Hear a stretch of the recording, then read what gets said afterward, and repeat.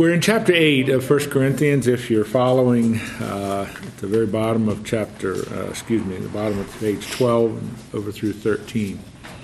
I want to go back to where we started last time, or I should say where we ended last time as we introduced this. And it's nice that we have the board here today, so I want to make use of it.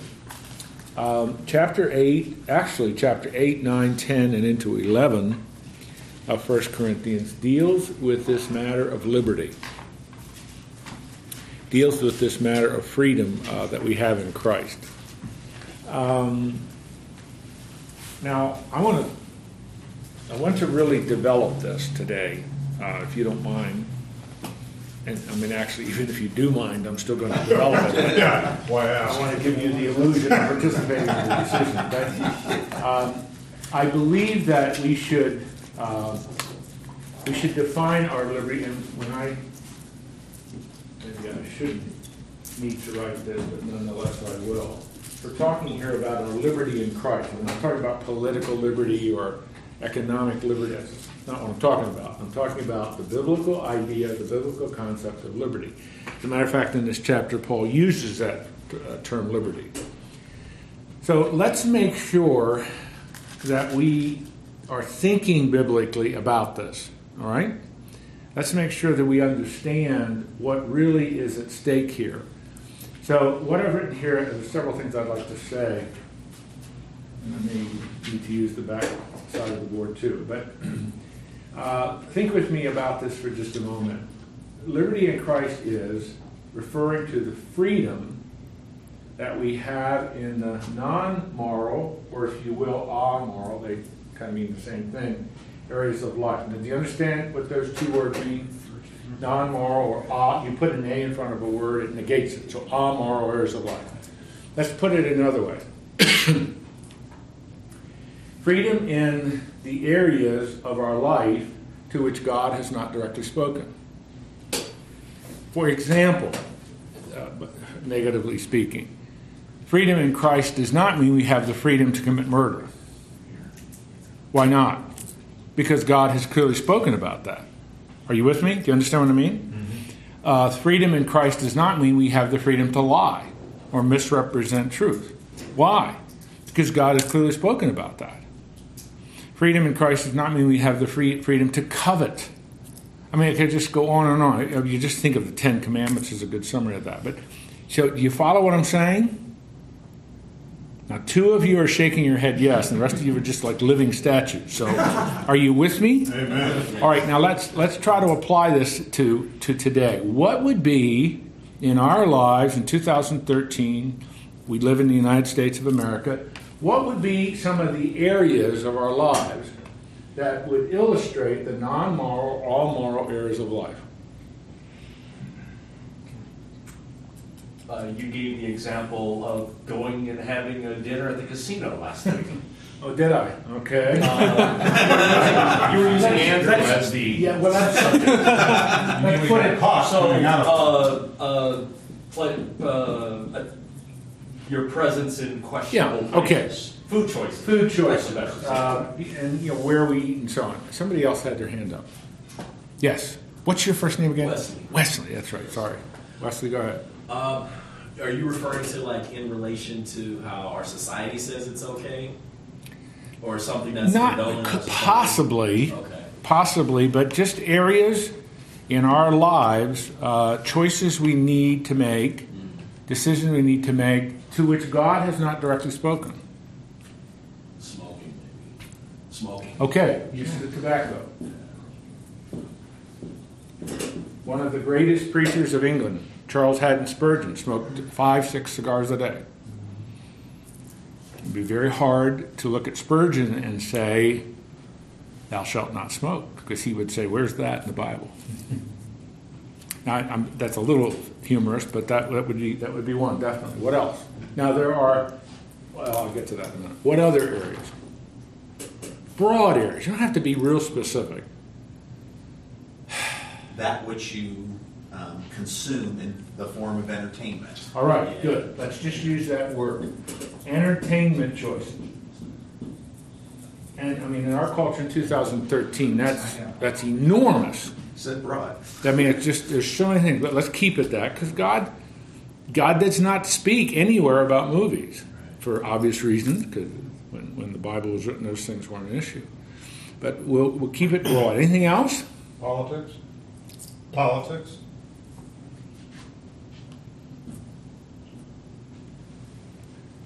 Okay.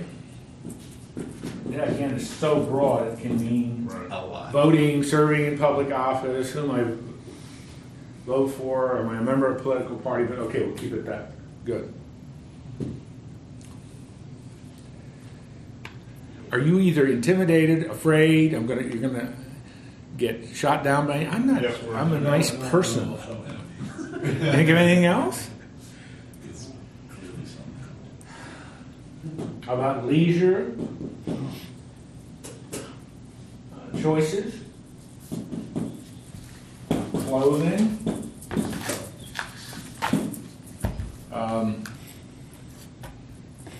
Well, I'll put this down in a sense, alcohol beverages. Anything else? Television? Entertainment, that's entertainment. Do you have like hoarding money or the use of money, how we... Well, the Bible has spoken a lot about that. Sure. But,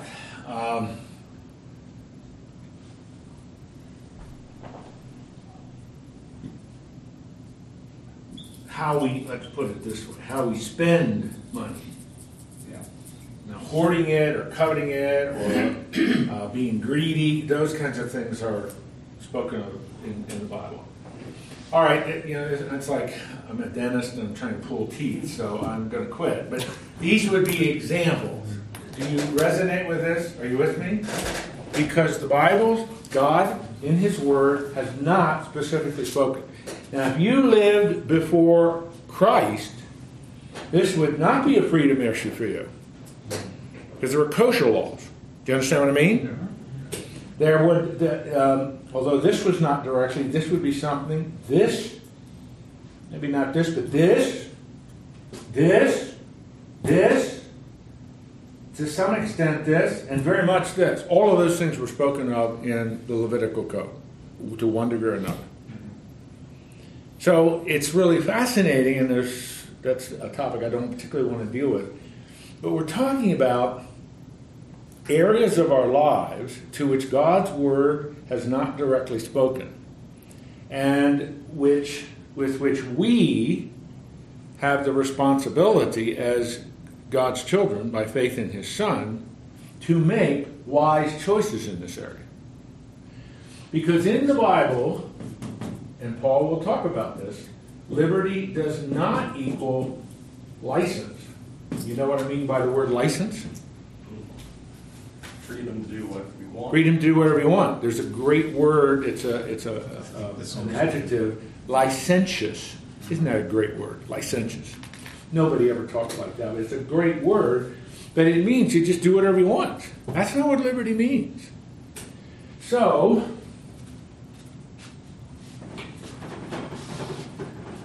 what we're talking then about, secondly, when it comes to the issue of liberty, is responsible, wise exercise of our liberty in Christ.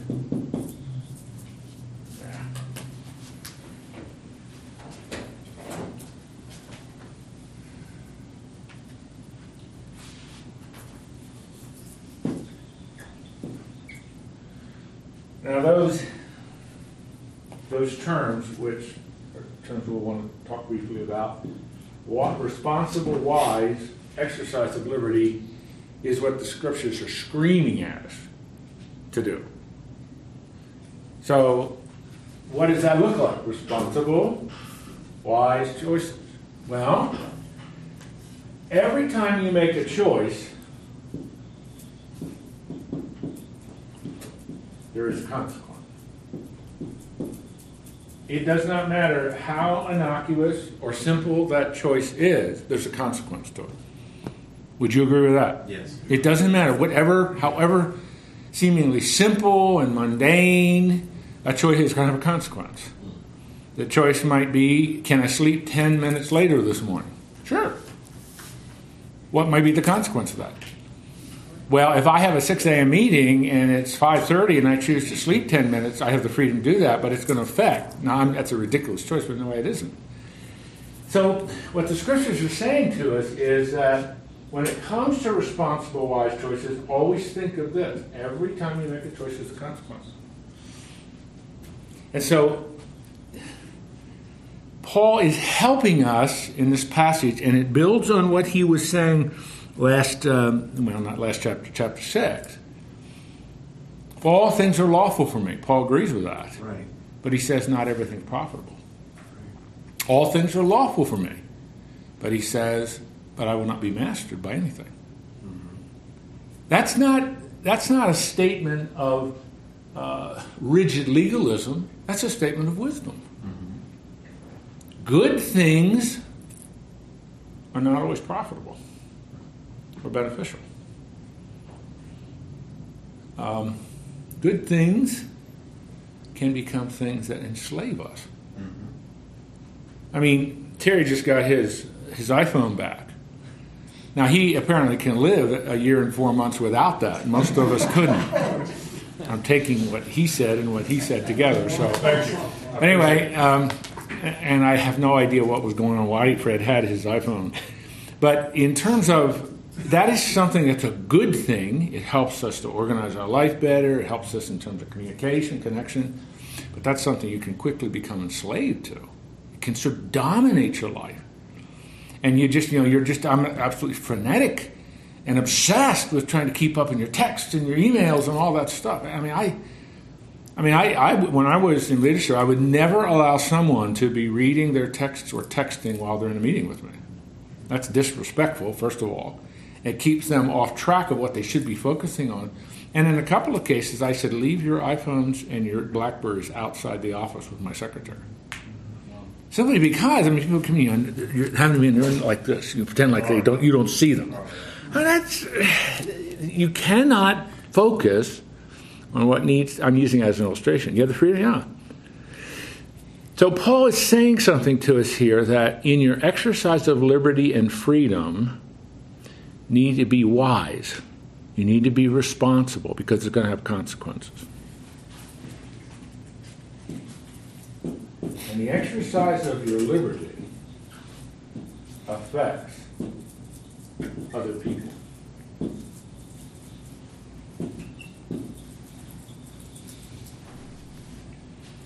For you must be responsible and wise. For you must remember that as you carry out, as you exercise your liberty in Christ in these non-moral or amoral areas of life, it can have an effect on other people. So they are three primary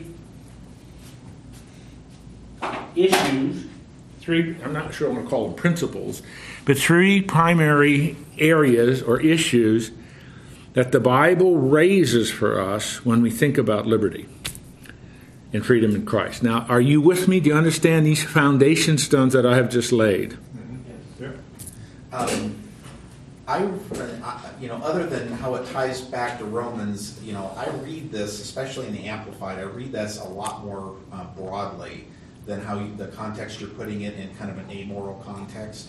In one sense, it says, God will not be mocked. You are not free from consequences, but you have a freedom of action.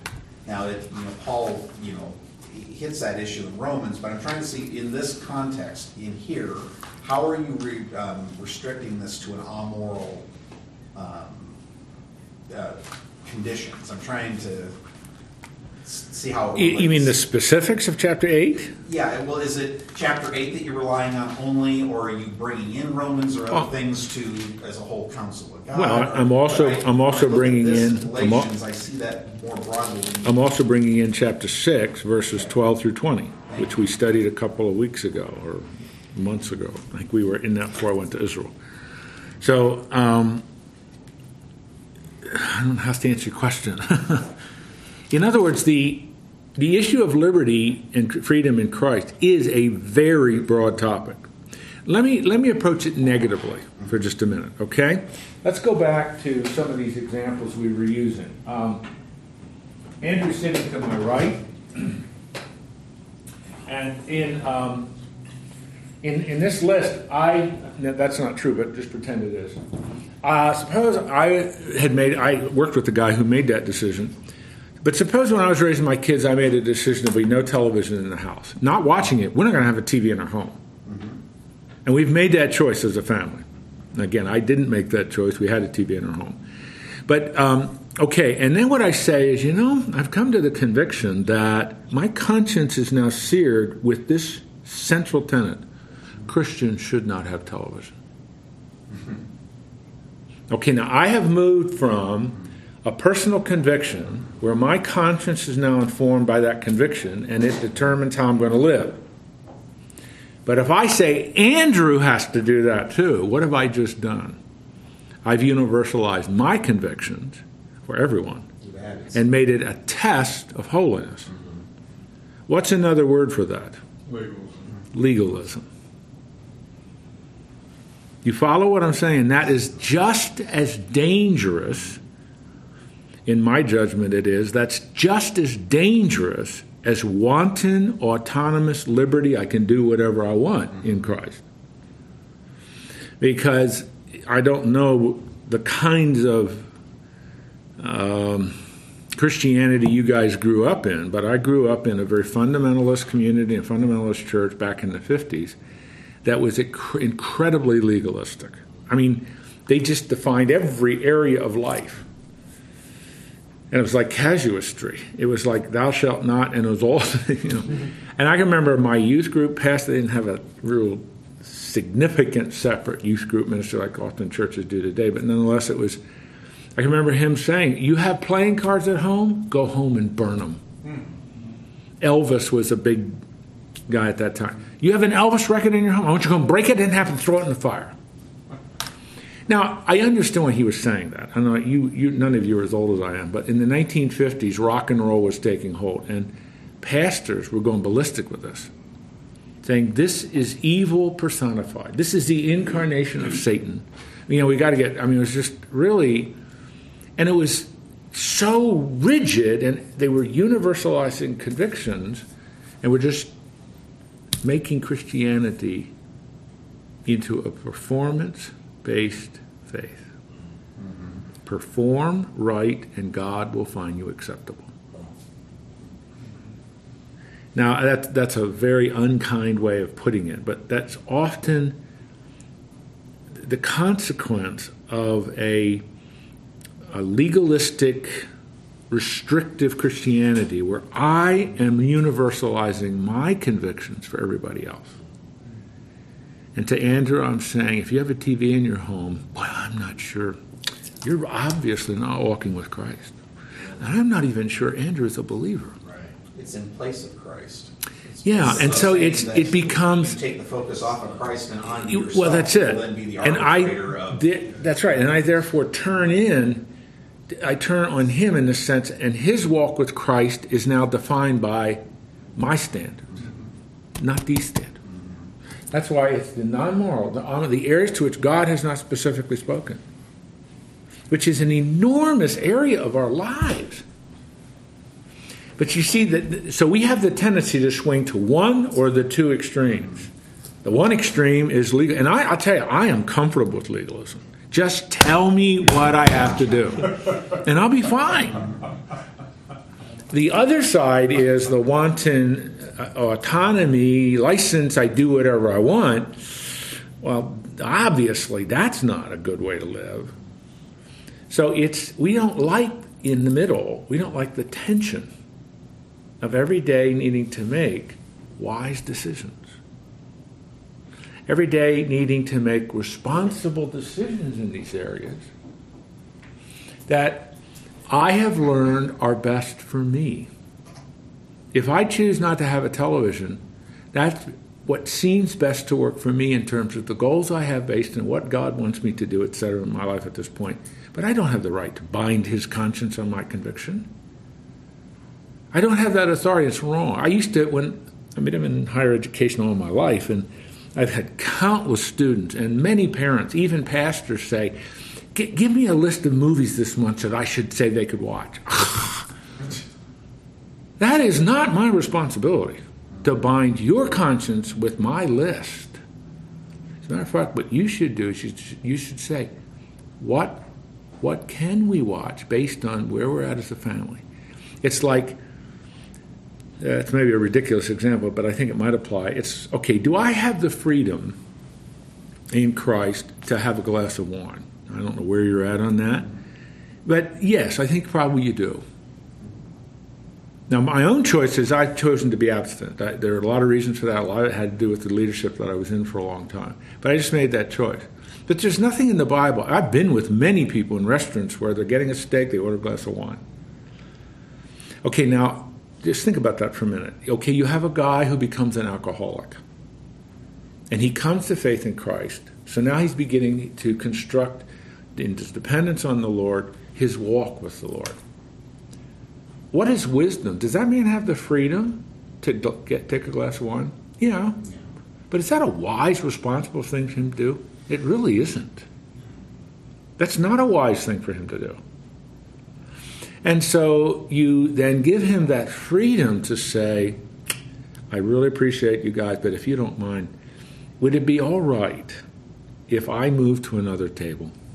Would it be all right if my wife and I, we're not going to join you for dinner? It isn't because we don't love being with you, but we've come out of some things that's just really difficult. And do you know what Paul teaches us in this chapter? The rest of you should give up that right for him. That's what you should do.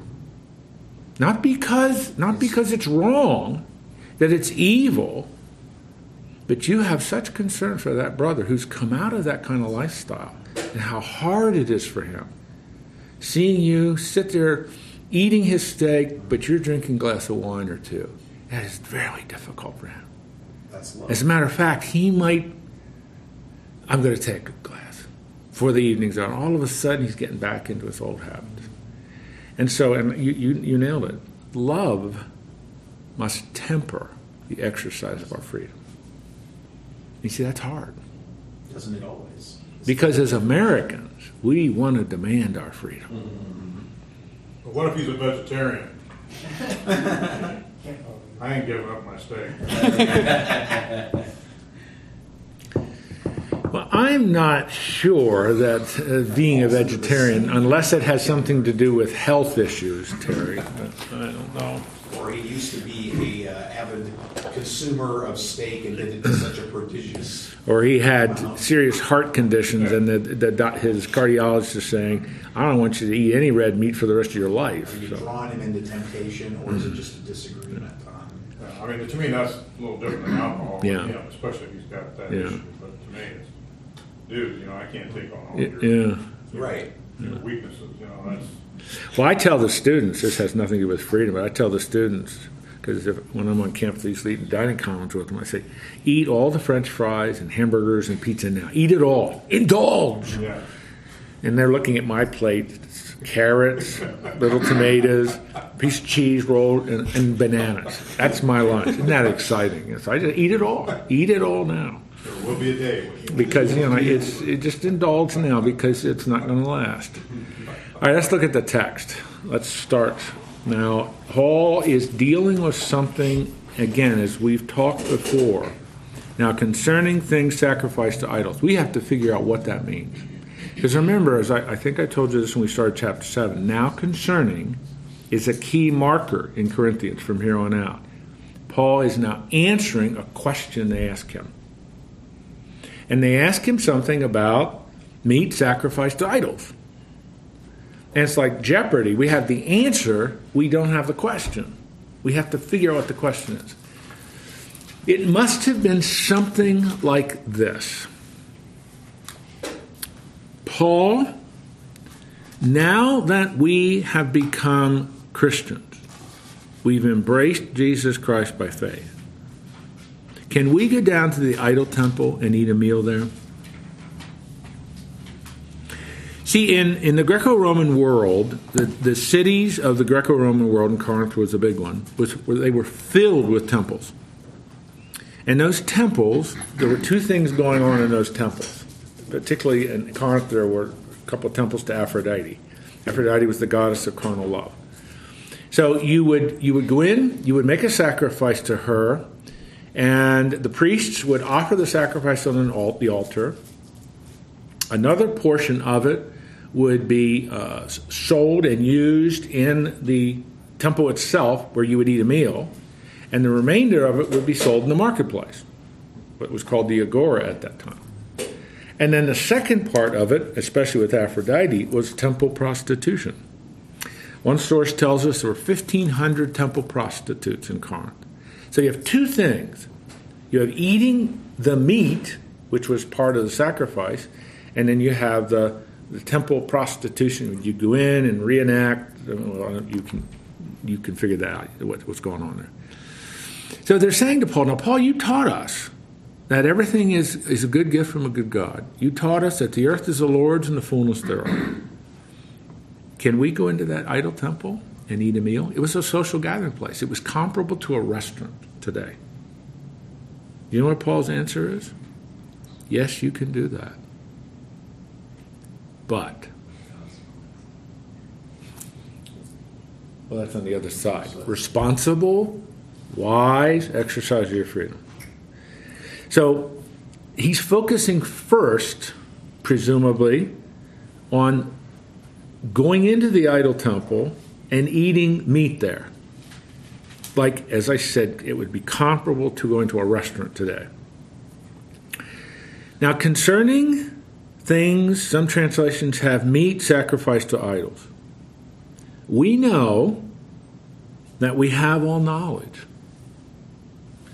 Possibly that phrase, we have all knowledge, is another one of these Corinthian slogans that they used. Paul doesn't disagree with that. Now let's think for just a minute. What would they mean, or even what would Paul mean, because he doesn't disagree with it, what would they mean by knowledge? We have all knowledge. Knowledge about what? Knowledge is a content word. Do you understand what I mean? Mm-hmm. Okay, what's the content of that knowledge? What do you think's in back of that? Right and wrong. Right and wrong. Okay, right and wrong. There's a morality, an ethical standard. What else? Relationship with Christ, that knowledge. Okay, the relationship with Christ, that knowledge. That there is a God. What else? What is the word for all there? I'm Pan, looking at your 612. P-A-N. P-A-N. Mm-hmm. How about that the Lord created everything good?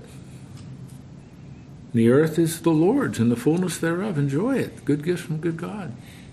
The kosher laws are done. There are no restrictions on what you eat. That's what Paul taught them. Now, can you understand why they're asking that question?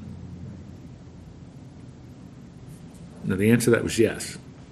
Okay, you got it? So Paul responds, knowledge makes arrogant, but love edifies.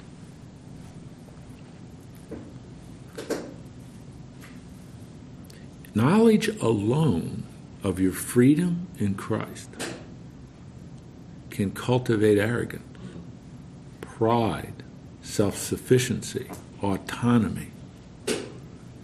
But love edifies.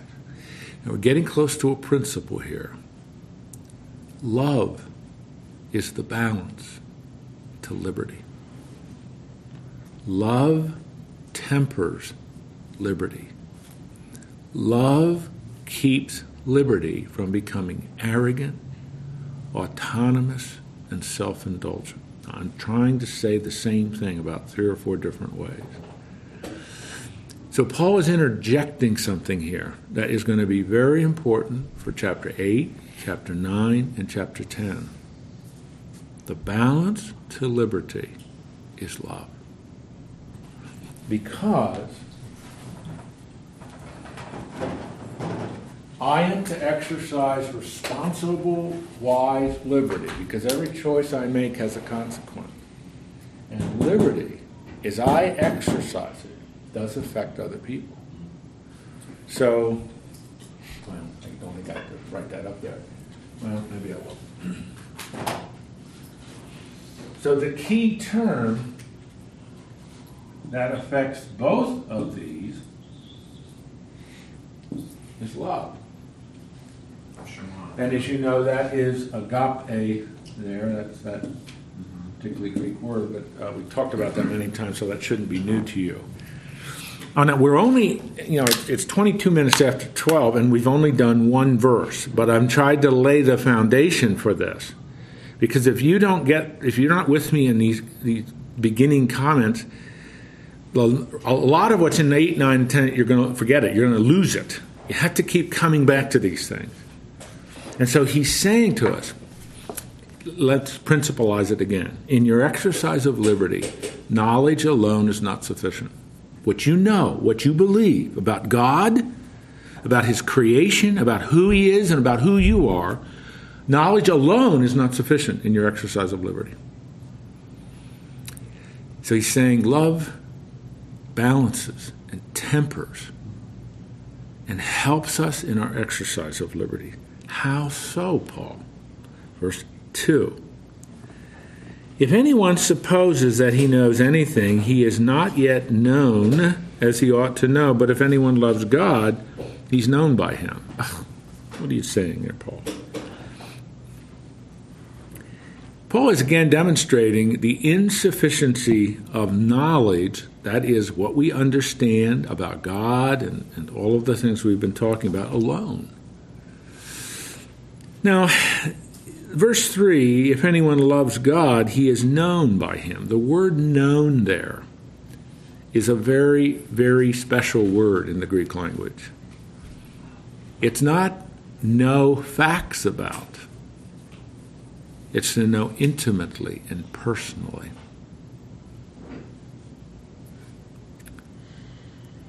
So Paul is saying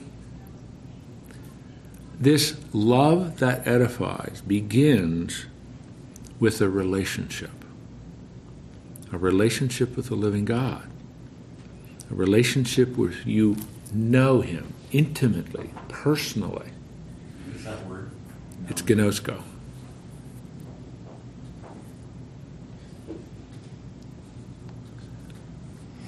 Now, are you with me? Now, secondly, verse 4 through 7. I want to read the entire thing. Therefore, concerning the eating of things sacrificed to idols. Okay, now we're back to the issue that caused them to raise this question. Eating of things sacrificed to idols. The eating of meat in the temple that had been sacrificed to idols. Can I go in there? Paul says, we know that there is no such thing as an idol in the world, and that there's no God but one. Okay, there's the content of knowledge. It's very important. Idolatry. There's no such thing as an idol in the world. An idol is a piece of wood or stone. It's not alive. Nothing. And there's only one God. That's important knowledge, isn't it? So how does that apply to the Corinthian situation? You're going down to that temple dedicated to Aphrodite, and there's a big statue of her in there. No power there. You know that that's nothing. That's just a piece of wood. Probably a stone. That's just a big hunk of stone that they carved. And that building around her, there's nothing.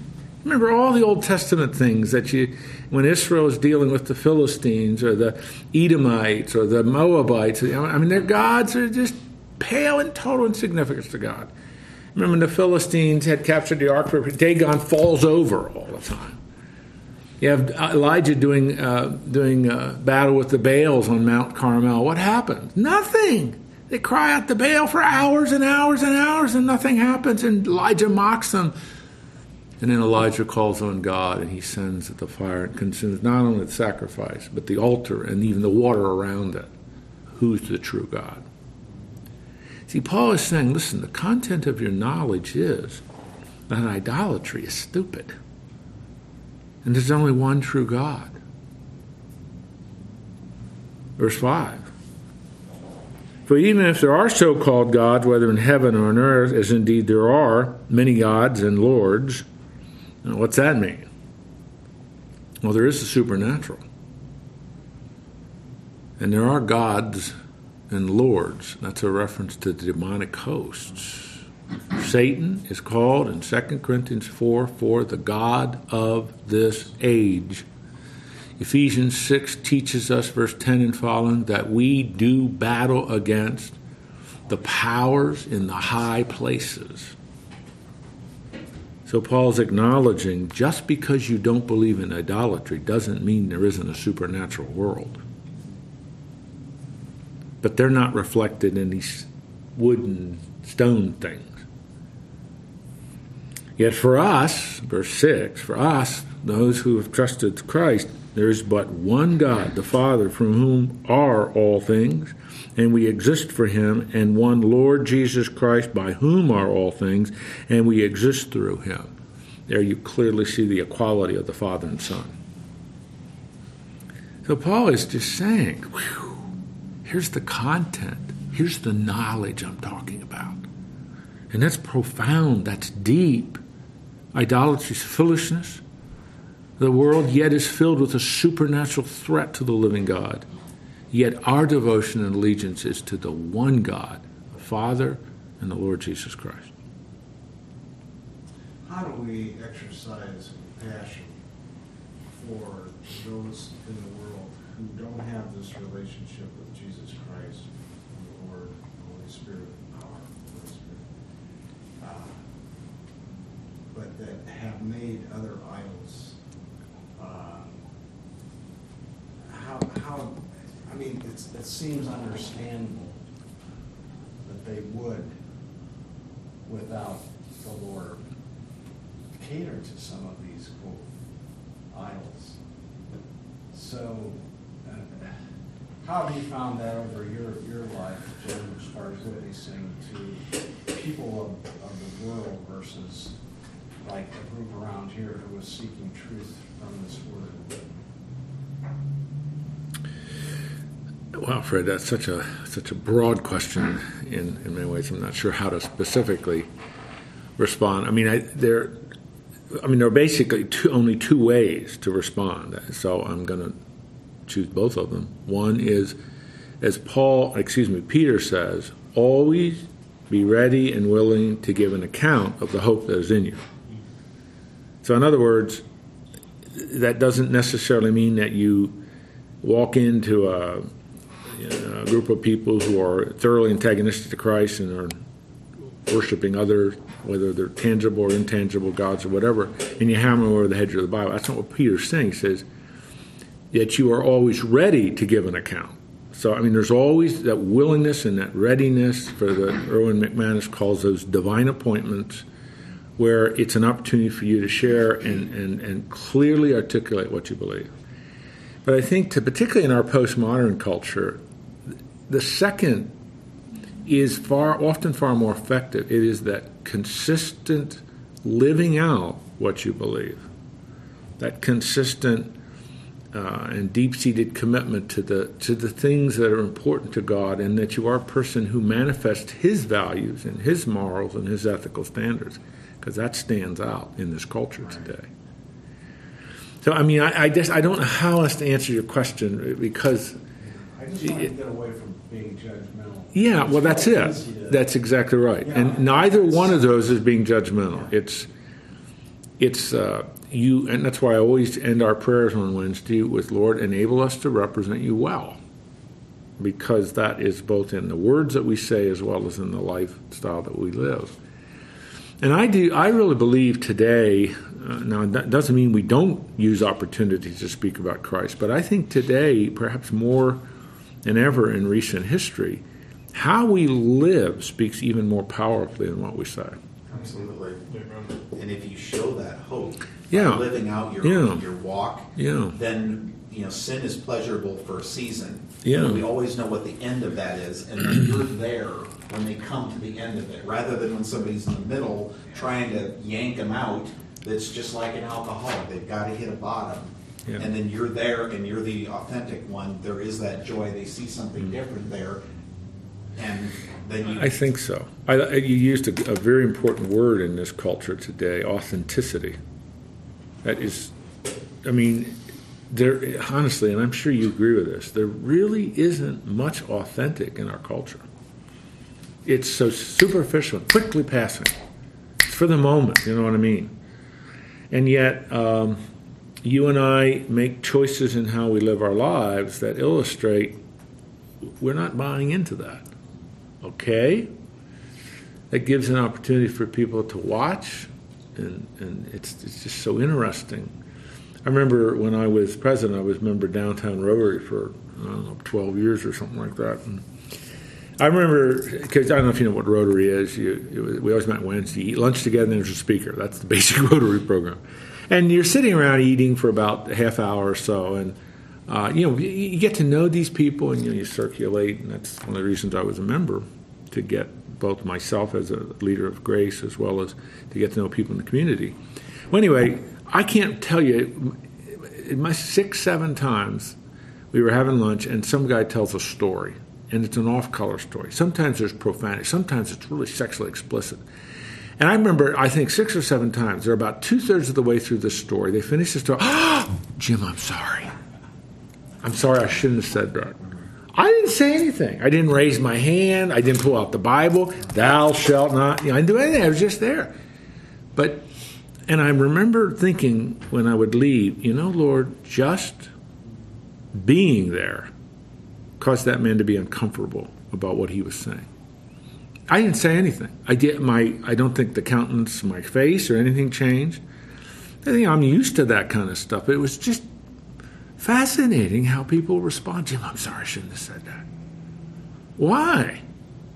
Because in some way I represented something to him that was very, very different, but also caused him to apologize. He was feeling uncomfortable about telling that off-color story. Is that representing Christ? I think it is. Now, there were anyway. Look at verse 7, because now Paul applies all this. What's the content of our knowledge? Verse 4, verse 5, and verse 6.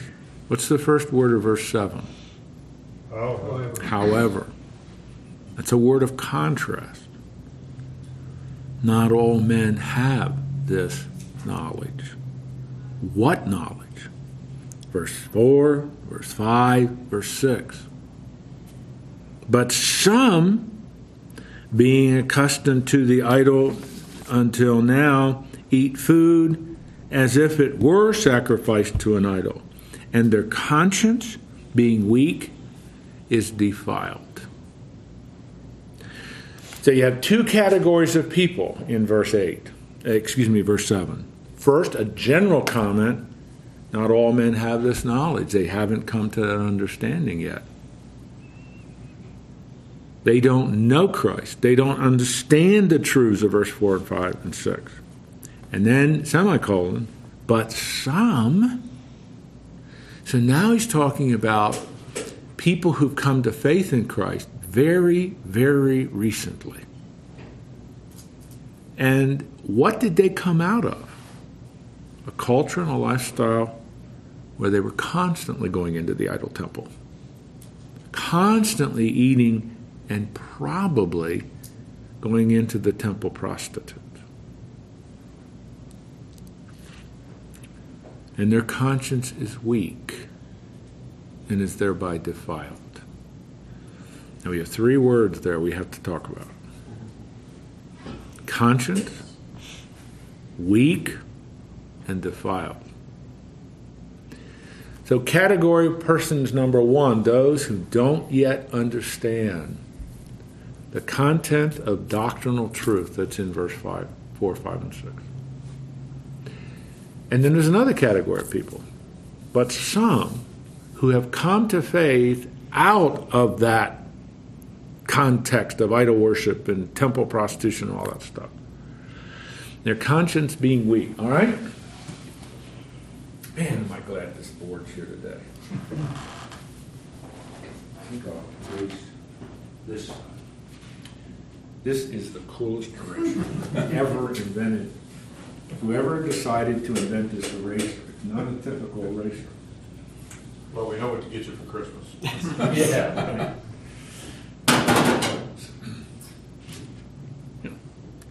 And this is the coolest pen.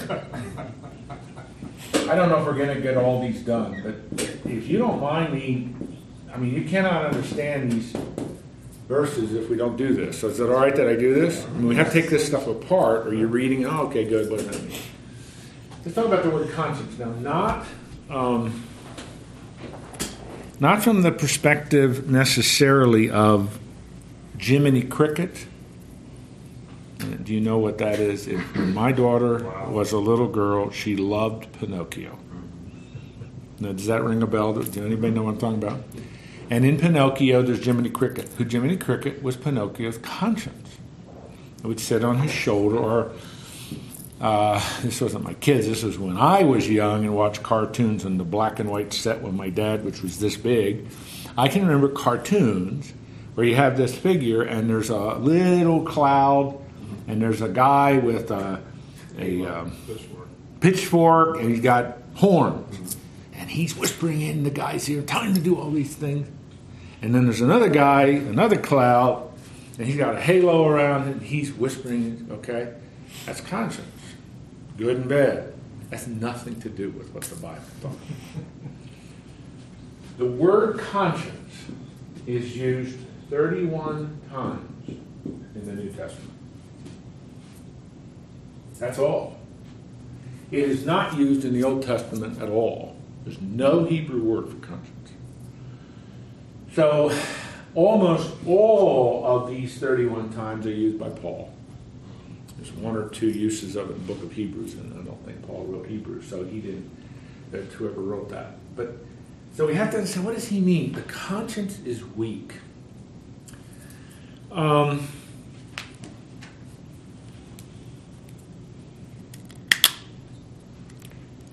going to give you a thought about conscience, okay? Conscience are the set of convictions that we have about how we're going to live our life as it relates to these non-moral areas of life. As with liberty, so with conscience, it's not a justification for doing that which is evil.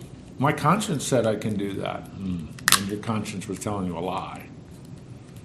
Conscience is a set of convictions that you develop.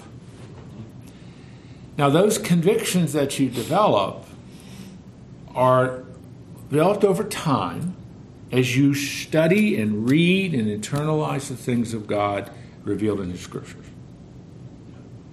That's why a very young believer, I'm talking about days or weeks or months, their conscience is totally attuned to their old way of living. And for the most part, that conscience has rationalized everything they've done.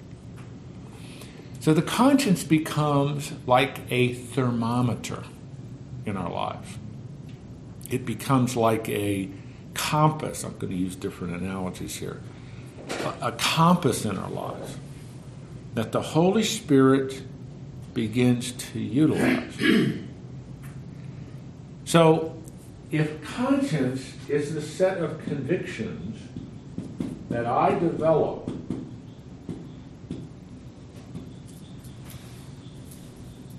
in these non-moral areas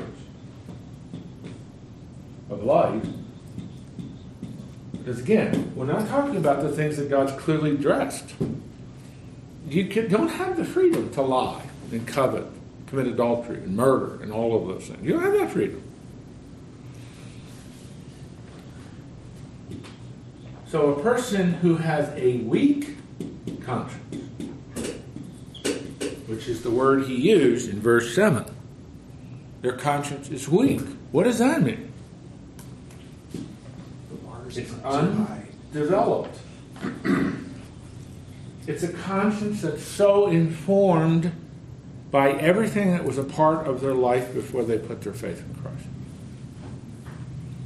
And they're struggling with all of that. And they know that if they go into an idol temple, They don't have that complete understanding of all verse 4, 5, 6 means.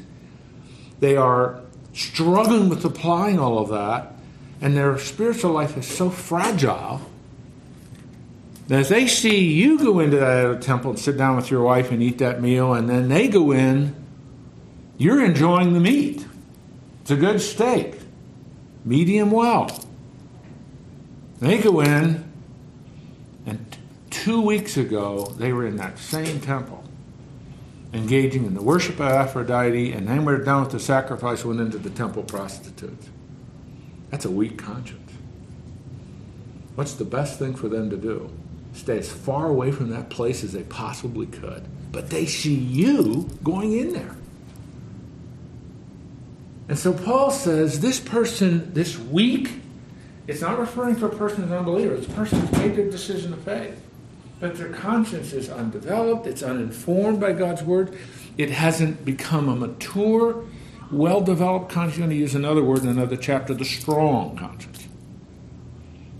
And so Paul is saying, in that kind of a situation, I erased it, but the third principle, the exercise of your liberty affects other people. And Paul is alerting us. A person has just come to faith. That's a weak, undeveloped conscience. As they see you exercise your liberty, it could be absolutely devastating for them in their walk with Christ. So what's the conclusion? You stay away from the idol temple too. That's the wise thing for you, because your liberty, as you exercise it, can affect others. And particularly those with a weak conscience. And so, going back to verse 1, love edifies. Love tempers and balances my liberty. So in that kind of a context, what's the loving thing for me to do? Surrender my freedom. Give up my freedom. Because love, agape, is an other-centered approach to life. Not pounding the table and say, but I have a right to go in there. Right. You do. But that is not the only principle that governs the exercise of your liberty. Now you see, this is why living our freedom in Christ, exercising our liberty in Christ, creates some tension, doesn't it? That's living with the tension in a fallen, broken world. That's why people say, just tell me what I have to do. I don't want to live with this tension. Just tell me what I should do. Should I go to the idol temple? Which is what they were asking him. And see, Paul doesn't answer yes or no. That's not how he answers the question.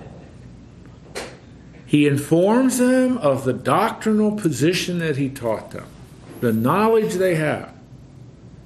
But knowledge alone is not sufficient in the exercise of your liberty. Love is what edifies. Okay, Paul, what do you mean?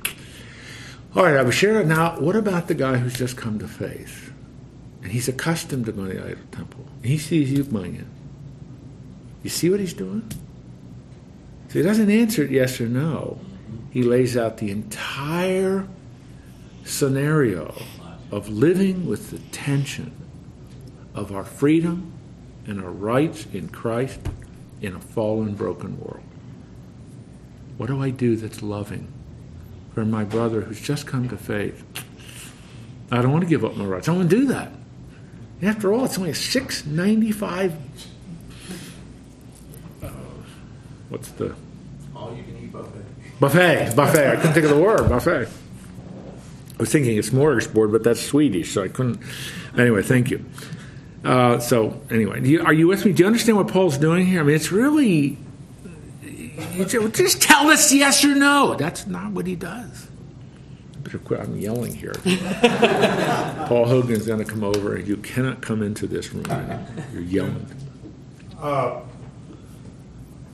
What's interesting with my experience was that literally days within making that decision and going through some of the transformation that was going on very, very, very early in my life.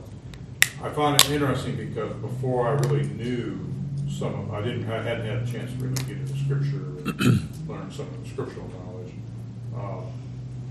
But I look back and I can remember things that came up that happened that immediately my sense of conviction was there that never would have been before. The verbiage that I used before then started to fall off within days. Was gone out of my vocabulary. I remember sitting there literally days after giving my life to the Lord and watching a movie and having a scene come on there, and can remember thinking somebody was actually saying it behind me, saying, well, they didn't have to put, there was a nude scene or something that popped on the screen. But it was interesting to me how that plays into it so early in the game that all of a sudden those things that seemed so normal. Now, it wasn't a complete transformation, and I can see where other issues took time to get there, mature to get there. But it was interesting to me to see the sensitivity that happened almost immediately. The Holy Spirit begins to use conscience to accomplish. Now, I don't have time to go into this because it doesn't directly relate to this, and we're getting close to being done this morning in our class. But this is, as so much of our study of 1 Corinthians, this is extremely relevant stuff, isn't it? Now, the answer to that's yes. Isn't this? I mean, this is extremely relevant stuff because this is the tension that we feel. It's one of the things that God did when he made the decision that when he gives us life in Christ, he doesn't take us home. He leaves us here to represent him. And it gets back to some of the things Fred raised, about 25 minutes ago, about how do we, in effect, represent the Lord well in dealing with people who don't know him or even who have just come to know him. That's what Paul's addressing here. And if you're like me, as a typical American, your initial response is, I have my rights, and I want to exercise my right. And even more so than the person in the Greco-Roman world, we have to step back and say, yes, but that's not the only issue. The issue is, how does my exercising of my freedom and liberty in Christ affect me, and how does it affect others? And that's we don't want it to affect others. I don't want to care about others. But no, that's wrong. You have to begin to care about others. And immediately you've heard me say this before, and Terry, an example of that. You come to faith in Jesus Christ, and all of a sudden you start to feel uncomfortable about things that you never felt uncomfortable with before. There is no greater evidence of God working in your life than that you're beginning to feel uncomfortable about things. That's good. And you say, well, I'm struggling with things. Good! Because before you came to faith in Christ, you weren't struggling too much. And that's the good thing. It's the greatest evidence there is that transformation is occurring. That things that never bothered you before are starting to make you uncomfortable. All right? It's 10 of I got to quit. Tomorrow, we're going to pick up with verse 8. Or actually, it won't be tomorrow. It'll be next Wednesday. We're going to pick up with verse 8. And it'll probably take us a good chunk of next hour to get through to verse 13. And then we're going to look at chapter 9. Because Paul brings to the witness stand someone who gave up his rights for the sake of others. Who do you think that is? It's Paul himself. He lists his 3 rights as an apostle. These are my rights. And he says, but I've learned to give them up for the sake of others. Lord, we're thankful for this scripture. This teaches us in an area of our lives that we face every single day, certainly almost every single hour. How do we exercise our liberty and freedom in Christ? In entertainment choices, in food and restaurant choices, in beverage choices, in leisure time choices, in books we read, just go on and on and on. Areas to which you have not directly spoken. And yet you're asking us, in our freedom in Christ, kosher laws are completed. All of the regulations that were part of the Levitical Code, they're completed in Christ. So it's important for us now to exercise the wisdom that comes from saturating our minds and hearts with your word, from the Holy Spirit who indwells us, to develop a mature set of convictions that can guide us and be used by the Spirit to live a life that's honoring to you in these areas of life to which you've not directly spoken, to learn what is profitable and to stay away from those things that can enslave us, can master us, even good things. That takes a lot of wisdom, it takes a lot of time, and there's tension. And so often we don't want to live with any of that. Just tell me what to do. But Lord, that is not what you're calling us to do. You're calling us to be wise, discerning, discretionary people who walk with you in dependence on your Spirit and who are developing a conscience that's honoring to you. We are in the middle of this. We have a lot more to discuss, but bless it, use it, help us. If I said anything that was not of your Spirit, would you dismiss that from our minds, but help us to focus instead on that which is of your Spirit, which honors you. Help these men, because they're dispersed all over this metro area. Help them to represent you well. Because when people see them, they see Christ. So we want to represent him well in all that we say and do. We ask in your Son's name. Amen. See you next week.